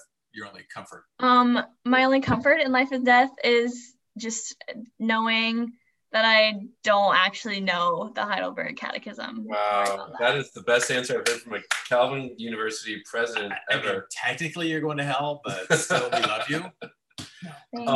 Totally kidding. Okay, Burt or Brian? Oh wait, no, it's that I'm not my own. Yes. One body and soul. To your faithful Savior. Christ. Don't tell her that's the part you should know. I'm her mentor. Okay, fair enough. God parent. Okay, Burt or Brian? Careful. Brian. Oh my God. we all say that. So out of the well. So out of the well. Sissy says that. I actually like Burt a little bit better because Brian's HR, and I never got along with HR. Field hockey or softball? I played softball, so softball. Home Depot or Lowe's?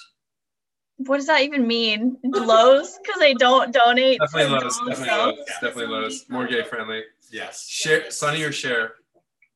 Sunny. I don't God even know damn Sunny. Wrong answer. Wrong answer. I don't know who that is. You just failed the test. I'm sorry. We have to stop this right All now. right. Okay. Hope or Calvin? Calvin. Hope is like too sheltered for me. Oh, Okay, here's a question. Like Good David answer, Vanderveen Claire. or Jane Vandermeer? Oh my gosh, Jane Vandermeer. I love Jane. Question. Here's a David, question. you've never once in my life reached out to me until I like become famous. So like, you know, See how he is? do you actually love me, or do you just want to be connected to somebody who has influence and power like myself? User. Totally user. Wow. I'm pretty sure I've had more dinners with you than my sister has. No, that's not true. I like have spent the night at her house like 4 times. When I came out to her, she drove to Calvin and took me out to get lunch. And Goddamn Jane. Snowmail. Goddamn Jane. I visited her this summer. We've been to Lake Michigan on multiple occasions. Okay. Jane's Fair enough. pretty amazing. Also going to say, of all the Vanderveens, she's the only Korean. Can I have my drink, please?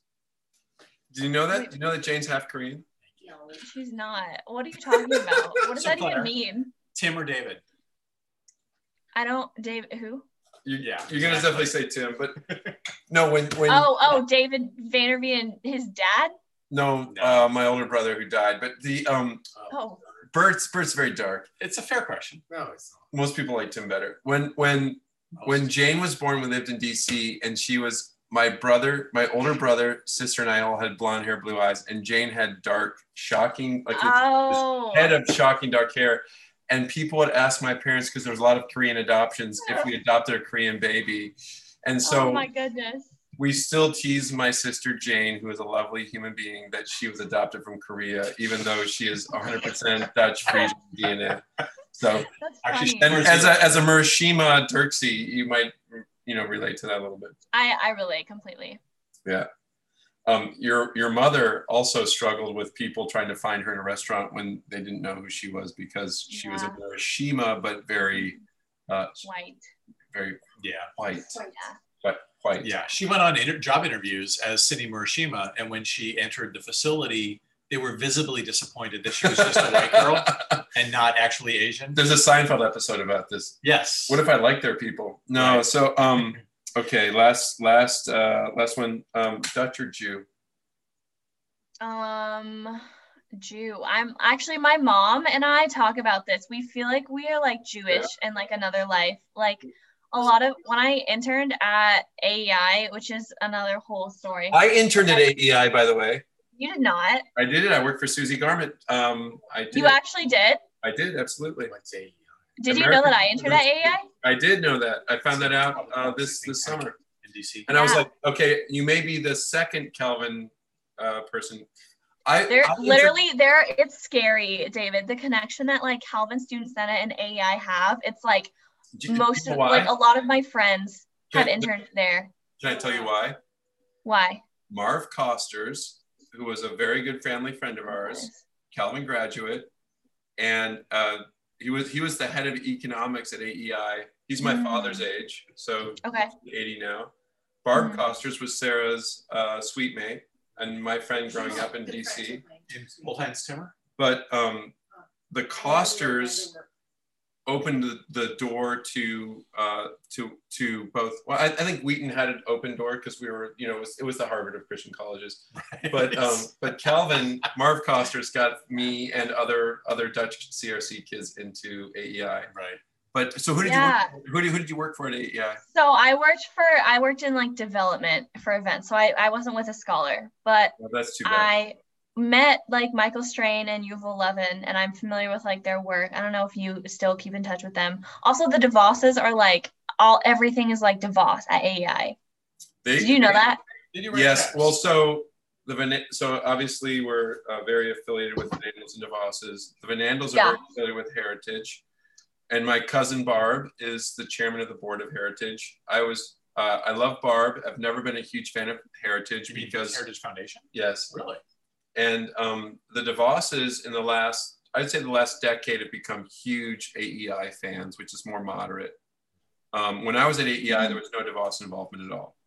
Really? Okay, that's so interesting. Yeah, Yeah. it's such a weird connection. Like the past president was like a fellow at AEI, and then 2 years ago, the student body president was also took like a summer did like a summer fellowship at AEI, and then before that, that president did like what's it called, interim in DC, and like went to AEI, and one of the VPs was an executive council, and then one of the senators also interned there.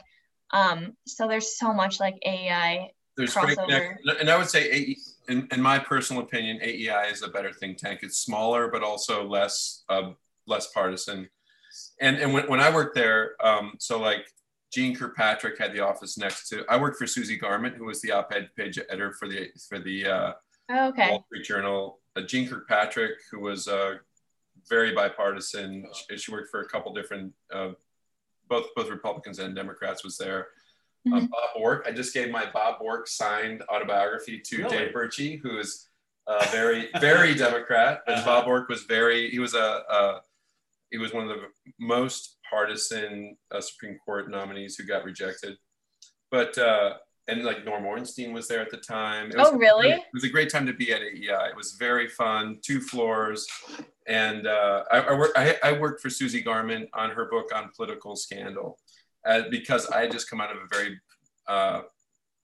very popular national political scandal when I was coming out of Wheaton College. What was that scandal?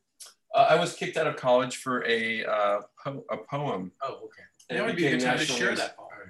Well, it was. I won't recite the poem, but it was in the New York Times. Let's just say that. Okay. Oh, wait, it was in the New York Times? Yeah. Well, yeah, because come on, you know me. I'm your cousin.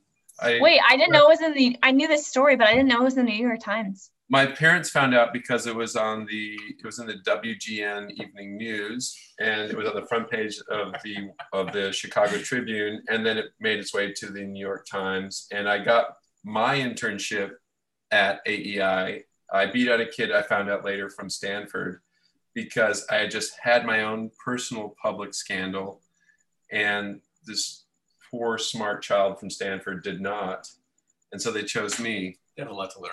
Well, and by the way, these Wheaton kids, they're not that dumb. And they didn't know at that time that I was going to go to Calvin, but when they found out, they definitely gave me the internship. Fair. But Marv Costers, good family friend, was the senior economist at AEI at the time. And I think he really helped AEI understand that liberal arts students probably are better interns than students from these big universities that don't really know what they're studying. Yeah. No, it was great. I'm thankful for AEI. Definitely Where did you live? I lived in Noma. Near like Federal Triangle and like Noma stations, like equidistant from them. By the way, when I was living in DC, it was very scary. When you're living in DC, very nice place to live. Yes. Where did you live? I lived on, so I was doing 2 things. I worked for AEI as an intern, and I also worked for Fred Upton, who's now a senior congressman. Yeah, from, Michigan, right? He is from Michigan. He's from Southwest Michigan. He's from the Whirlpool family. And at that time, he was a junior congressman, and we had a lot of fun. And so I was living up on the hill. I was living on 14th and Massachusetts, up there somewhere. Wow, I love 14th Street. Well, back then it was the DMZ. We had a lot of activity up there back then. Now it's much nicer. DuPont Square Circle. DuPont Circle back then was a little dicey and very gay. It's still very gay, but much nicer today. DuPont is gay? DuPont Circle is the Castro of DC. It's the Castro. But but these days nobody cares. Like everything's gay. Yeah. Back then it was the super gay area. Right. You had very specific gay neighborhoods. And if you went to like Adams Morgan back then, we would go to this place called Cafe Lautrec. It was the bar you'd go to at the end of the night when everything was closing down. The waiters, unclear of their sexuality, would get on the tables and dance, and it was like unbelievable. It's so fun. It was a different time. Yeah. Yeah. Oh my gosh. Wow. It was a little more unsafe, but much more fun. Yeah. No, he was like my wild, crazy times. Claire, I'm going to tell you one story. So I was working for Fred Upton. We were on the 7th floor of the Longworth building, which is the junior congressman building. Yeah. And we had just captured Noriega. And my job as Well, I was part of it as a. Wait, you had what? Wait, what? I'm sorry, I'm as a junior intern for this congressman. I felt like I was part of this. And you just captured what? Noriega. He was a dictator. Oh, okay, got it. He was known as Pineapple Face, and so back then when we were very bipartisan, as a junior congressional office with a beach, which meant we were on the top floor of the Longworth building with a gravel roof. We could open the windows on the gravel roof.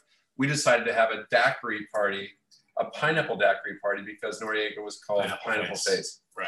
So I made the flyers. They all went out. And by the way, Ted Kennedy's staff came across the hill to party with us because we had an epic party. Wow. The other intern and I went down to Capitol Hill Liquors. We bought 151 rum because I was trying to be cautious with our spend. Right. So you buy less expensive, higher octane rum. Get your bang for the buck, right? We were blending daiquiris in the congressman's central office. Wow. And everyone's out on the beach, the gravel roof, drinking these 151 daiquiris and not knowing how strong they were. We had, well, let's just say some things happened where potentially office chairs landed on the sidewalk and other things that today would be very unsettling to many security services. And this is the best part. The congressman came back into DC and we had a couple issues we had to settle. And I got called into the congressman's office with his LP. And they said, you know, David, this is a beautiful flyer for the party we did that was bipartisan. And, you know, Ted Kennedy's staff were there. Everybody was there. We were having this epic party on the roof.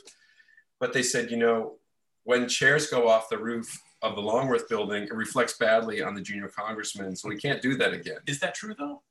Well, these days it would be. But I'm just going to tell you, things were different back then. David, that's an amazing story. I want to throw a party like that. Well, you can't do it anymore because you go to jail and yeah. What's your point? You'd be on the So my point is that the world used to be a much nicer place in DC. It was much more bipartisan. We had much more fun. And when a couple things happened that HR might have questioned, we just smoothed it over and moved on. So I guess my question, Brian has questions. I do. I have a couple, Claire. Yeah, no. What is it that, as I'm listening to you and I'm participating in this podcast, what is it that you want me to? What? Leading the podcast. Okay. What is it that you want me to sort of take away from this? What is it that you want? Where do we go from here, Claire? Well, that and if I'm struggling with a lot of issues, definitely struggling with a lot of issues. I am, but if I'm sort of in your shoes, what size are they? What brand? 7.5. And Stan Smith. Yeah. What is it that you can share with me that would enlighten and maybe open the doors to where you've been, to make it easier for me to either come closeted gay Jewish man trying to come out in West Michigan in 2020. Brian, honestly, I said this before, I don't have all the answers, and I feel like something that we're in a different generation than someone shared with me is like when you tell your story and like when you're like open and like vulnerable with it, like people will find you. So like that's not a great advice because like I know that not everybody has like the economic like security to be able to like come out and be public about their story and and whatever identity they might occupy. But yeah, somebody just like told me once, like just tell your story and like your people will find you, which is here's the smartest thing. By the way, sage advice. Everybody is not necessarily your people. You will find your people, but it's not them, and that's okay. Yeah, that's okay. Write that down. So it's written down in my heart already. Question. I know that. So Claire, what is it? You're on probation, but you're okay for now. So Claire, what is it that you like most about me? Finally, we get to the question. I don't know. I mean, I've appreciated like if we were playing the boldness. The answer would be the question is, what do you like about them? Go ahead. I feel like there's not I haven't seen this like boldness like my whole life. Well, there's two questions. If this is Cards Against Humanity, there's two cards we're trying to find the answers to: the gays and the Jews. Go ahead, Claire. Yeah. So I mean, yeah, my mom and I, as you know, we are just talking about Cindy Jewish in it. Yes, Cindy and I were Jewish in a past life, as we know. And yeah, I just love the questions, love the boldness, love that you're gay. That's nice. Yeah. High five. Thank you. Yeah, I like it that he's gay too. It's so great. Jewish, at this point, I'd be like, why would he be here? No, I would be like, I'd be like, Brian, you're gay and you're Jewish. And you're like, what? I'd be like, you're living with another man. You're not an odd couple. Right. You're probably gay at this point. Right. And I mean, Claire, really, you've known us for a couple since you were 5. You've always known us as a couple. I mean, do you remember a time before they were gay? Wait, were you guys dating when I was born? We were dating. We're always in a relationship. No, we've been. Were you in a relationship? When did you start your relationship? Day 1. 6/30/04. Right. How did it work? Was it? No, it was just from the very start. Like we were sort of docking. I don't know. Did you guys do docking 16 years ago? No. Oh my God. Sarah's leaving. Sarah, take me with you. So, yeah, I've always, I've watched you grown up. I've watched you mature. We've all watched you, Claire, very privately. Into this woman Thanks. that I'm in awe of. So can I share a story about you that you don't know? Yeah. So remember when you lived in Coto de Casa? That's a good answer, Claire. Is it the car? Is it the car story? Car story? Okay, no. Then you can tell So it. you were living in Coto de Casa. It was you and Nicole in the car with your mom. Mm-hmm. And it was when Prop 8 was on the ballot, which sought to, I think, take marriage rights away from gay people. But it was a confusing ballot initiative. It was a confusing ballot initiative. Anyway, you guys lived in Coto. Down Oso at Antonio Parkway, there is a Mormon church. And there were a bunch of people, probably Mormons, and God bless Mormons, love them, but they were all protesting to take the marriage rights away from the gays in the state of California. Mm-hmm. And you asked your mom, what are they doing? What is the point of that? And your mom, you're talking about Cindy now. Cindy, my sister, yes, your mom. Cindy said, well, they're protesting because they don't think gay people should be married. And both you and Nicole said, well, that's not fair. As if there was no other factor involved in that discussion. Just that wasn't fair. And I remember that. And I think that was a testament to the way she raised you. The way you turned out. So yeah. No, I was raised very well. Very well. I'm thankful for that. And the uncle influence, I assume. Also, cousin David. What does Don think? Does Don think that's fair? I think Don would say that's not fair. Yeah, I think Don is on our team. No, Don is definitely on your team. I just wanted to hear it because I think that's important. Yeah. Yeah. Do you think Don is on your team, Claire? Yeah, I do. I do too. Okay, good. Yeah. Yes. Yeah, I think since marrying a Dirksey, we have pushed Don beyond his comfort levels repeatedly, but I think that's been good for him. And us. Yeah, and I'm just realizing like how he wasn't always like super like that. So yeah. Right. Thanks for doing that groundwork before I got here. It's nice. I think he's good for us and we're good for him. Yeah, I think so too. We are all progressing, hopefully. Yes. We are. Right. We're never done. I've always enjoyed my conversations with Don. I've always, you know what I love? I love it that your mother. What was the last conversation you had with Don? What was it about? Well, we were. It was probably 20 years ago. Whoa, I'm not that old. Okay, 15 years ago.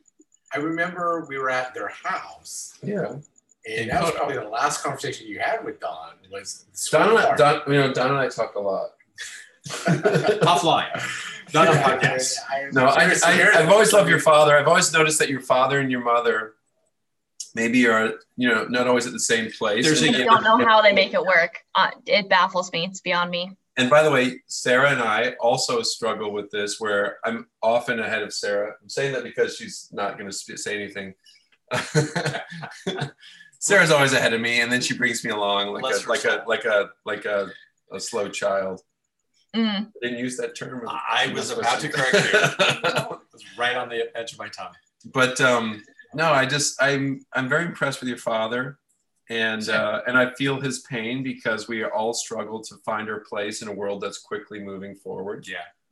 And I think we all benefit from giving everyone a little bit extra grace right now when we're trying to figure out where we stand in this world. As we started tonight, when I literally do not even know how to talk about these things anymore, not because I'm a complete idiot, but just because I'm trying to be respectful of people at different points in their journey. Yeah. No, thank you. You lead with mockery because that's our comfort level. Well, sarcasm is our spiritual gift, Burt. I feel that it is. It's in our DNA. We can't help it. You have to acknowledge my disability. I do. Thank you. And I hope you acknowledge mine. I do. I've always acknowledged your disability. Claire. David. I want to say thank you. I do too. I love Claire. I think this has been enlightening for me. Because I think it's the first opportunity that we've really had to talk about this and sort of really just hear your views and where you stand on issues and this whole coming out process for me has been very educational, very enlightening, and I truly love you with every ounce of my being because I really. By the way, it's gotten bigger over COVID.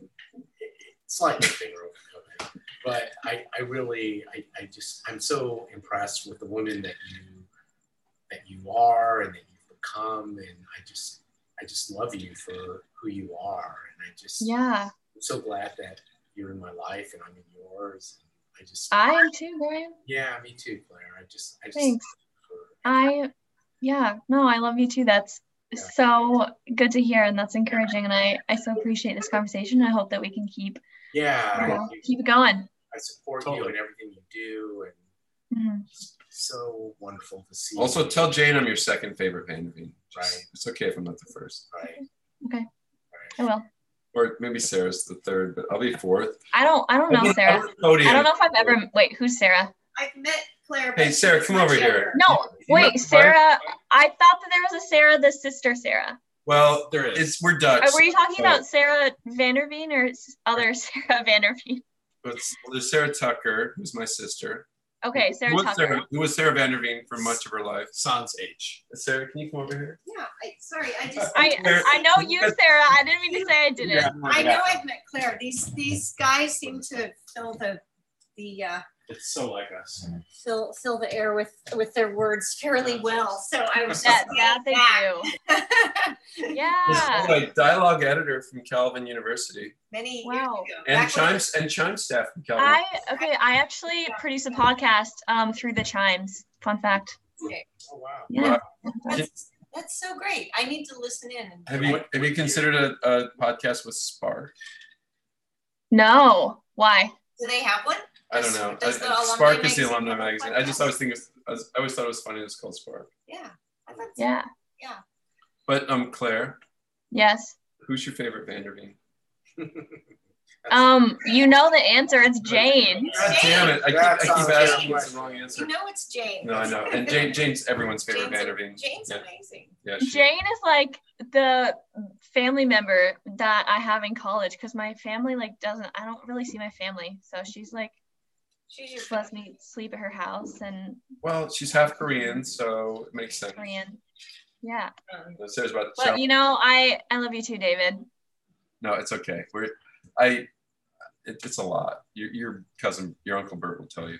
But okay, so let's wrap this up because I think this has been Claire. This is really, really good. And I've been having some fun with it and playing around. But to Brian's question, I think it's a good one. Mm-hmm. This is all coming out tomorrow. Calvin College and the CRC, I'm sure, will have some reactions. And yes. I'm guessing this may make the local news with the Grand Rapids probably press and I'm already on your podcast, David. So that's really all that matters. Literally nothing. Nothing's more international. No. Kick-Aspirational, that's the highest. It's about as strong as it comes. But question: leaving, you're in West Michigan right now. There's going to be a reaction in this local community, which is maybe a bit more conservative than other parts of the world. Mm-hmm. What do you hope this message really does for the community that you're in right now? So like I said before, I feel like stories can really speak to people's hearts more than like a really well-crafted argument can like speak to logic. And I just hope that I'm able to, I don't know, really just people can connect with my story if they like don't really know how to feel about it. I also appreciate how a lot of people don't really like don't see it coming, and that just shows that like a lot of people who are like gay, bisexual, like lesbian, like we exist in all areas of, you know, culture and society.